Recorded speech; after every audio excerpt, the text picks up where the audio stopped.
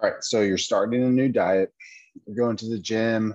You're eating healthier, so you're trying to shop in the perimeter of the grocery store, and you're not shopping so much down the aisles. You know where all the processed foods are. You're not going out to eat to fast food places. You're actually making your meals. You're taking them to work with you. You're trying to be like pretty active, right? So you're making these nice changes to your diet. That's what you started doing, which is great. Now, here's usually what happens during the first month to 2 months dieting. Usually, the first month, it's pretty fast. Uh, Someone will come to me and they'll be like, hey, like we started this diet and we started this exercise program with me, usually not with me, but with some other coach or someone. And um, they start them off pretty much as like an intermediate person instead of like a beginner. And they make drastic changes, right, to their diet. Diet's the number one thing. So it seems to be like if you work with a trainer or you know whoever, they're going to typically do like a 3 day a week, maybe 4 day a week workout program, depending on like how many times you can come to the gym, got kids, got a busy schedule, got to be there, be here. So usually working out, they can kind of do well with, right? Good programs, push pull legs programs. However, when it comes to nutrition, you know, this is where people come to me about a month into whatever they just started, their new lifestyle, and they say, I'm tired all the time. Like I have no energy, brain fog. Um, yeah, I mean, I've lost some weight, but then all of a sudden I stopped losing weight. And this is about, 3 weeks in, 4 weeks in, and I'm killing myself at the gym. I'm just going so hard. Um, what can I take to help with fat loss? Or actually they say weight loss, right? But like, yeah, like what supplement can I take? Like what pill can I take? Um, like the problem is it's probably your diet. Now, what um, what I recommend to be the number one thing to take a step back and kind of assess your intake of is sodium. So sodium you will drop if you have a diet change. So if you go from eating out, let's say, once a day to a fast food place, which isn't uncommon for the average American, once to twice a day, once in the morning, and getting a coffee and some other like donut or bagel or whatever else you're getting from there. And then maybe a second time would either be after picking the kids up from school because you're going to like practice or something, or after the practice you're going before going back home because you don't have time to make dinner because you didn't make dinner, because you didn't meal prep. So, um, so your sodium is already being cut out from that fast food, and you're making the conscious decision um, to not eat. Again, I use potato chips all the time because they're freaking everywhere, right? So you're not eating potato chips, or you're not eating the specific like um, like pizza for lunch whenever your coworkers all chip in, or whatever you guys eat, right? So you're trying to make a more conscious decision. So you go when you're home and you're meal prepping for your lunches, you typically have something like vegetables and then potato or rice, some noodles. Uh, then you have like your meat and what's forgotten in there. I mean, how often do you really brine your water, right? And brining water for like, let's say noodles or potatoes, like that doesn't always carry back over to the finished product. So the brine, all the salt water is there in the water. So how often do you go back over and just crank out some Celtic sea salt or pink Himalayan sea salt over your foods before serving it? How often do you do that? Like, go back and think about it. Or do you just rely upon whatever sauce that you're dipping in there, putting in there? Like sometimes if it's a fatty, like a fat based sauce, you're not getting that extra sodium, because a lot of them are going to be lower sodium due to like the how it mixes, right? So sometimes they're going to have low sodium. So about to sneeze. So sodium is going to be the first thing that drops. So you're probably intaking about 11 grams of sodium a day, according to the DASH like research. So if you're familiar with that, that's going to be the dietary approaches to stop hypertension. And usually it's going to be between like 8 to 11, 6 and 8, and then 3 grams. Those are kind of like how many grams of sodium that we look at with these hypertensive groups. So the average American, you know, they typically do eat around like 9, 10, 11 grams of sodium. They've even done this study with, I'll just share my screen. It's on Google Scholar, but they even done the study analyzing some of the people in the United Kingdom, and they've actually tested the urine output, and they were showing that these individuals that are hypertensive, because this is, you know, a paper on hypertension and how far should salt intake be reduced, and they claim that it should be reduced to 3 grams a day, which our American Dietetics Association, American Heart Association, they say 2.5 grams, which it's 2,500 milligrams. Okay, so 3 grams, 3,000 milligrams.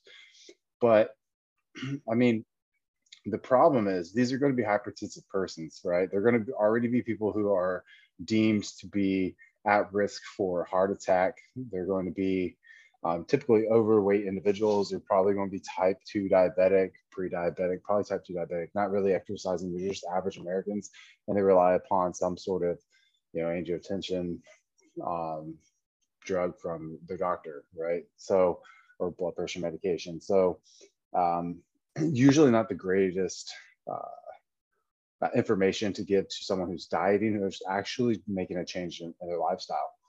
So, because the last thing you want to do is like change your entire diet and then go ahead and take your blood pressure medication, and it's going to drop your blood pressure even more. You're going to go orthostatic, right?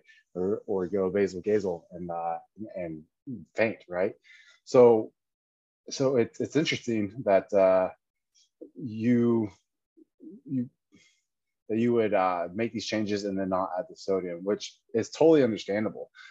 Salt should be added to all of your meals if you're making a diet change. And if you don't, you're going to end up like the majority of dieters who fail at dieting because they lack the energy, and they blame the food choices of the diet. It's because they're lacking electrolytes. So salt, again, you got to add it to all of your meals. I recommend, really you can do any salt if you want. Morton sea salt has iodine in it, so it keeps your thyroid healthy if you don't have any thyroid issues or glanders. I recommend the Irish Celtic salt, sea salt. I love it. I think it tastes great. It's not like super salty, because pink Himalayan sea salt, like, it goes a long way. And the bold claims that it has like all these minerals in it. I mean, you're talking like you're stepping over dollars to pick up pennies minerals, you know, and it's not going to make the biggest impact. Like, you eating 2 ounce or 1 ounce of red meat is going to have way more minerals than sprinkling that pink Himalayan sea salt on there. Sorry, man, but I just like the sea salt. Again, the big crystals you can put on there, it just makes the food taste a lot better, palatability wise, but then you also get a good hydration and electrolyte balance from the sodium. And so now you're going to actually have energy for your new diet. Alongside with that, I would usually take, this is just, you know, kind of a segue off this for those who are starting a new diet. I would definitely recommend 1,000 milligram vitamin C. I would recommend 100 milligram magnesium glycinate capsule. And I would also recommend 1 B complex, usually a methylated coenzyme B complex. Just take 1 of them. If it says 2, just take 1. I would take that with each meal. The reason why is because you're making a dietary change. These plus the salt on top of your food. So these additives are going to help with the electrolyte balance, sodium balance, and also the digestion of the food, because you're introducing new food to your gut microbiota, and it's got to make some adjustments. And so if your gut microbiota is trying to catch up with all this change, you're going to feel lethargic as well. So we have these little guys in our intestinal tract, and they're called lumen, not to be mistaken with like the diet way to hack your metabolism, this little guy right here, that's also called lumen. And yeah, pretty interesting. That's funny, huh? How they play on words with something that kind of runs your metabolism and dictates really like what you eat and how you feel after eating. So the lumen are these little holes inside, the little tubes inside your intestinal walls, and it helps with pulling nutrition or like gut, like the gut microbiota to where it needs to go for proliferation within neuro uses. And that can go back up to the brain, and that can help with like reducing any type of like food cravings that you may have. So again, salt is going to be my number one thing to get you through the day, to get you adherence to your diet. That's going to be the one way to do it. If you see my other video, the easiest way or the best way to lose weight, or just the best way to diet, it's going to be, again, the less ingredients on a food label. So stick to those foods, right? And add the sodium to it. Those food labels, they don't have salt on there, huh? So you got to add it. So again, add that salt. I would just recommend something with a grinder, and then I would probably just start off with like 3 grinds of salt on each meal. And then if you drink coffee, do like 2 grinds of salt in the coffee.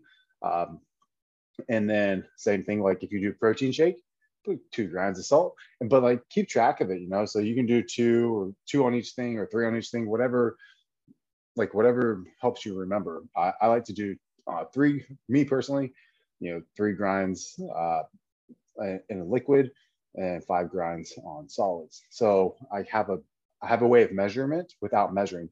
Or you can go this route. You can take a little container, a little to-go plastic cup, glass cup, whatever you want, put it on a food scale, and then measure out, let's say 5 grams of sodium, or let's say 6 grams of sodium, 5 grams of sodium. Okay, let's just do 5.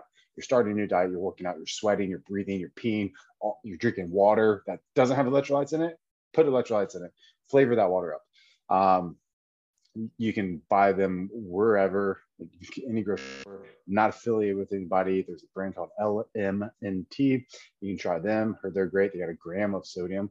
But anyways, grab that container, put it on a food scale. Let's say you want 5 grams of sodium for the entire day added to your food.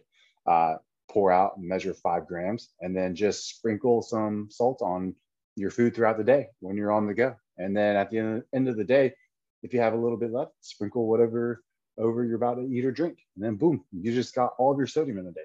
Now you're going to say, hey, Andrew, what about the water retention from it? I'm not going to lose weight. I'm not going to lose fat. Well, no, the problem is that water's not fat. So water is water. Water helps you stay hydrated from a cellular level. It helps your joints, it helps your skin. So when you're dieting, you're losing weight, you can at least keep your skin looking healthy and not so drawn in and kind of old. But water keeps the mind fresh, keeps the mind hydrated. Again, everything linked to the gut's going to hit our brain. And water helps with digestion, and it helps with gut motility, helps pooping and getting all those toxins out of our intestinal lining tract and helping that good balance of microbiota. So again, that's what we're wanting to do. It's not going to hurt you. You're going to have water weights sometime. You're going to have to. That's just the deal of what's called hormones. And there's always water weight there. But you're going to maybe gain 1 pound of water weight, 2 pounds, 3 pounds, 4 pounds by the end of the night. But then you wake back up the next morning. Guess what? You're down like 6 pounds from whenever you weighed in at night. So water's water weight. You sweat it out all the time, and you need it. You don't want to lose water weight and think that that's fat loss. Like, you want to lose fat. Yeah. So this is a great way to not see that scale stall at that 1 month mark. Leaving it there. Like, share, comment, subscribe, and let me know anything else you want to know. Later.